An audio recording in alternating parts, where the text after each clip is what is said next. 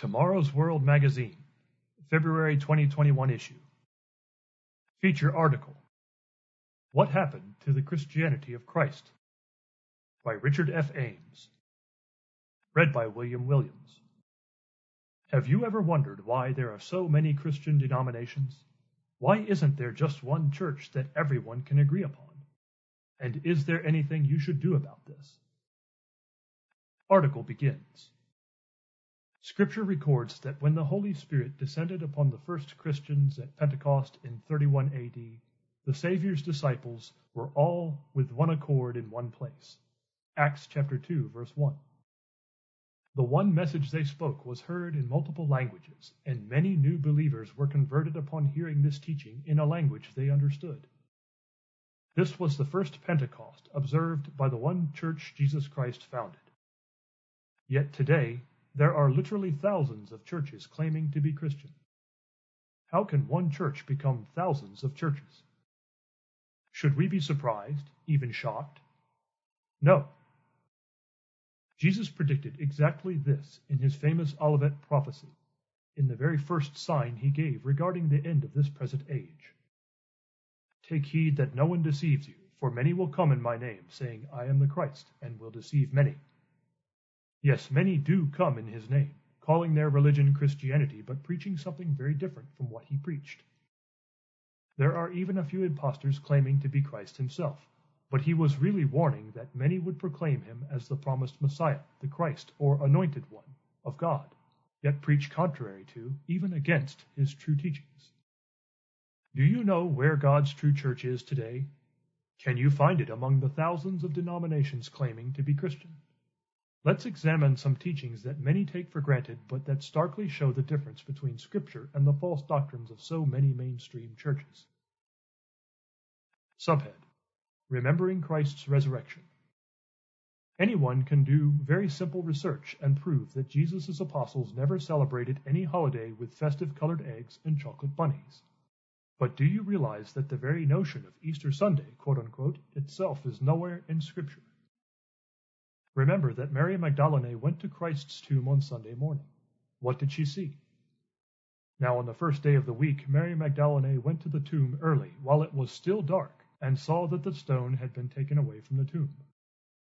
Then she ran and came to Simon Peter and to the other disciples whom Jesus loved, and said to them, They have taken away the Lord out of the tomb, and we do not know where they have laid him. John chapter 20, verses 1 and 2. An angel announced to the women who came to Christ's tomb that he is risen. Matthew 28, verses 1 through 6, Mark 16, verses 1 through 6, Luke 24, verses 1 through 8. Jesus' resurrection did not occur on Easter Sunday. In fact, your Bible shows that Christ rose from the grave exactly 3 days and 3 nights after his crucifixion. As the Apostle John recorded, therefore, because it was the preparation day, that the bodies should not remain on the cross on the Sabbath, for that Sabbath was a high day, the Jews asked Pilate that their legs might be broken and that they might be taken away. John 19, verse 31. That high day, quote-unquote, not the weekly Sabbath, but an annual Sabbath known as the first day of unleavened bread, began at sunset on Wednesday evening. For Jesus to fulfill the sign of the prophet Jonah that he gave in Matthew chapter 12, verses 38 through 40, he had to remain in the grave for the same 3-day and 3-night period Jonah spent in the belly of the great fish. And he did. He was buried shortly before sunset on Wednesday, and he rose 3 days later, shortly before sunset on the seventh-day Sabbath. Some readers get confused about this because the King James Version uses the term Easter in Acts chapter 12, verse 4. But any reputable Bible encyclopedia will admit that this is a mistranslation. Notice, quote, Easter, AV Acts chapter 2, verse 4, an anachronistic mistranslation of the Greek Pascha, from the RSV and NEB translations Passover, in which the AV followed such earlier versions as Tyndale and Coverdale. The Acts passage refers to the 7-day Passover festival, including the Feast of Unleavened Bread. It is reasonably certain that the New Testament contains no reference to a yearly celebration of the resurrection of Christ. End quote. From the International Standard Bible Encyclopedia, edited by Jeffrey Bromiley, Volume 2, page 6. Christians kept Passover just as their Savior had, but it now had added meaning as a memorial of Christ's sacrifice. Remember what the Apostle Paul wrote to Corinthian brethren who were abusing the sacred observance of that day. Your glorying is not good. Do you not know that a little leaven leavens the whole lump? Therefore purge out the old leaven, that you may be a new lump, since you truly are unleavened. For indeed Christ our Passover was sacrificed for us. Therefore let us keep the feast, not with old leaven, nor with the leaven of malice and wickedness, but with the unleavened bread of sincerity and truth. 1 Corinthians chapter 5, verses 6 through 8. Christ's disciples followed the example of his apostles, continuing to observe the Passover, not the invented and pagan Easter Sunday. To learn more, read our informative booklet Easter, The Untold Story. Subhead: Weekly Worship. Most who call themselves Christian take for granted that Sunday is the appropriate weekly day of worship. But did Christ or his apostles hold weekly worship services on the first day of the week? Your Bible records that years after Christ's death, burial, and resurrection, Paul preached to both Jews and Gentiles, meeting on the seventh-day Sabbath. After the Jews left, the Gentiles in his audience made a very significant request. So when the Jews went out of the synagogue, the Gentiles begged that these words might be preached to them the next Sabbath. Acts chapter 13, verse 42. Paul honored their request. On the next Sabbath, almost the whole city came together to hear the word of God. Verse 44. He did not preach to them on Sunday. He waited until their weekly day of worship, the seventh-day Sabbath. It was not until the 4th century A.D. that Rome enforced Sunday-keeping throughout the Roman Empire. Emperor Constantine spent his life as a pagan sun worshipper, and after entering the Roman Church he gave the following edict in 321 A.D. Quote, "Let all magistrates and people rest on the venerable day of the sun." End quote. The New Schaff-Herzog Encyclopedia of Religious Knowledge, Volume 11, page 147. Just a few years later, leaders of the Roman Church declared, quote, "Christians shall not Judaize and be idle on Saturday, but shall work on that day. But the Lord's day they shall especially honor, and as being Christians shall, if possible, do no work on that day. If, however, they are found Judaizing, they shall be shut out from Christ." End quote. From A History of the Councils of the Church, Volume 2. True Christians were labeled heretics for keeping the same Sabbath that Jesus and his original apostles kept.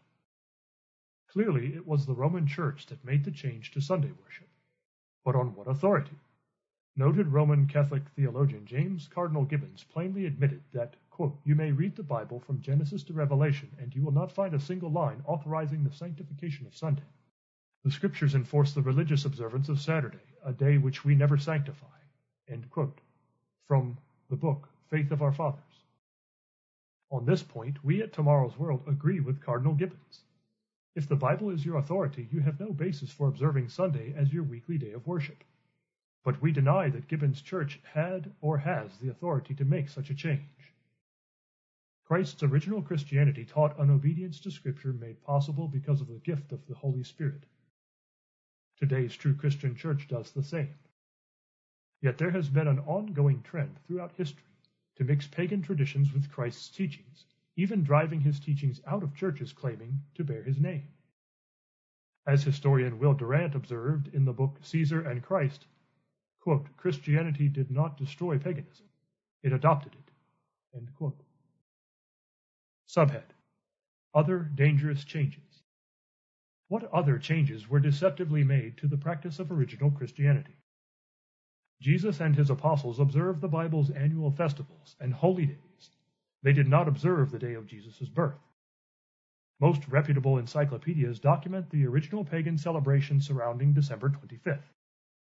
One of the major festivals celebrated throughout the Roman Empire was the Saturnalia, in honor of Saturn, god of agriculture. The Encyclopedia Britannica tells us that the Saturnalia, quote, "became the most popular of Roman festivals, and its influence is still felt throughout the Western world. Originally on December 17th, it was later extended to 7 days. It was the merriest festival of the year. All work and business were suspended. Slaves were given temporary freedom to say and to do what they liked. Certain moral restrictions were eased, and presents were freely exchanged. The influence of the Saturnalia upon the celebrations of Christmas and the New Year has been direct." End quote.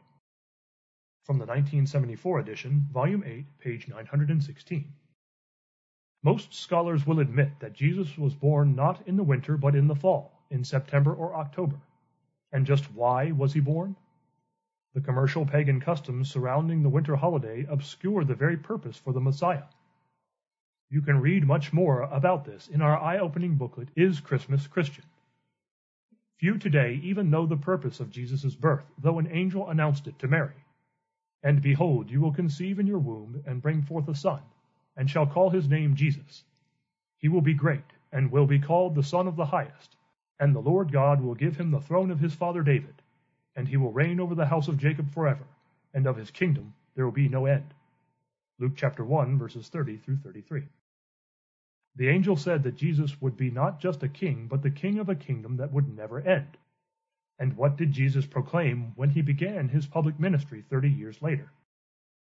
Jesus came to Galilee preaching the gospel of the kingdom of God, and saying, "The time is fulfilled, and the kingdom of God is at hand. Repent and believe in the gospel." Mark chapter 1, verses 14 and 15. Here we see another major difference between the Christianity of Jesus Christ and the many modern counterfeits that use his name. Christ and his church preached, and continue to preach, the gospel of the kingdom of God, the kingdom that will rule on earth for 1,000 years under the King of Kings and Lord of Lords. Revelation chapter 19, verse 16, Revelation chapter 20, verse 4. You may know of at least one major denomination that says it is now the kingdom of God on earth.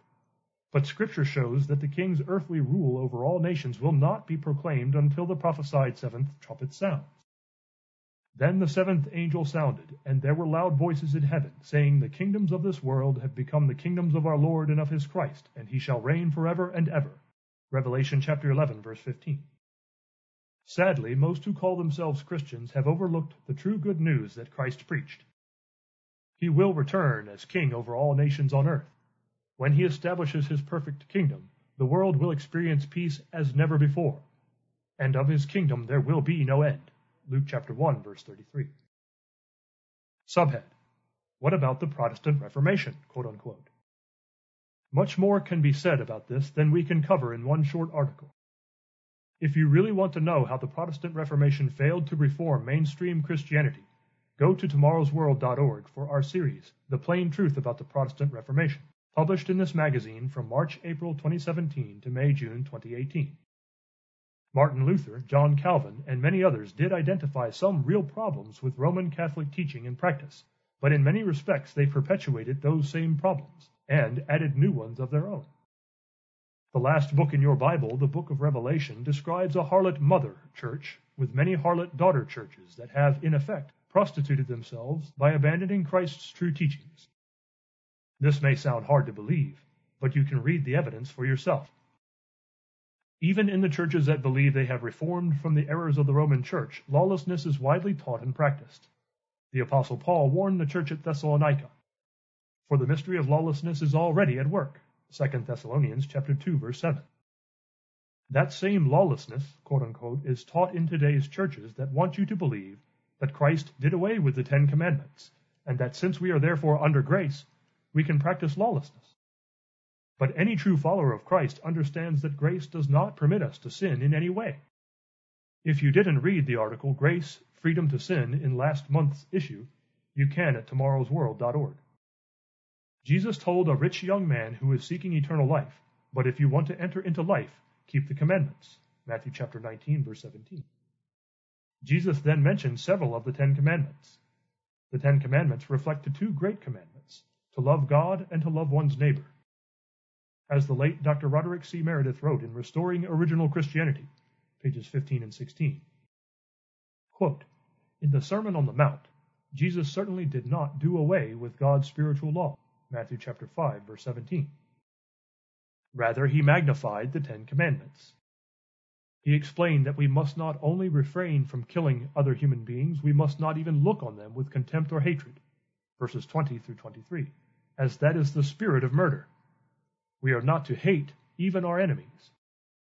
As Jesus said clearly, "But I say to you, love your enemies, bless those who curse you, do good to those who hate you, and pray for those who spitefully use you and persecute you." Verse 44. Original Christianity is a way of love and a way of life. Dear reader, you need to study your Bible and history. What happened to the original Christianity of Christ? Jesus Christ is today and forever the head of his body, the church. Colossians chapter 1, verse 18. And he is the same yesterday, today, and forever. Hebrews chapter 13, verse 8. The original Christianity of Christ remains spiritually active and is fulfilling the mission he gave to his church. You need to seek original biblical Christianity and find the true body of Christ. By the 4th century AD, different groups were claiming the name of Christianity while adopting non-biblical doctrines and becoming counterfeit denominations. In fact, the falling away, or rebellion, New International Version translation, described in your Bible had already begun in the 1st century, 2 Thessalonians chapter 2, verse 3. The Apostle Paul wrote, "For the mystery of lawlessness is already at work," 2 Thessalonians chapter 2, verse 7. But true Christianity need not remain a mystery to you if you study your Bible and follow its teachings. Do you want to follow the Jesus Christ of the Bible, his original teachings, and his way of life? He tells us in Luke chapter 4, verse 4, "Man shall not live by bread alone, but by every word of God." Jesus said this when the New Testament was not yet written. He was talking about what we today call the Old Testament. If you are going to live by every word of God, you need to read and obey the whole Bible, comprised of the New and Old Testaments. So which will you choose? The Christianity of your Bible or a false religion promoting pagan holidays and lawlessness? You need to seek the truth. End of article. May we suggest the booklet Restoring Original Christianity. True Christianity is alive and well, but it may not be what you think. Request this free printed booklet from the regional office nearest you, or order at tomorrowsworld.org. PDF, EPUB, and Kindle are also available.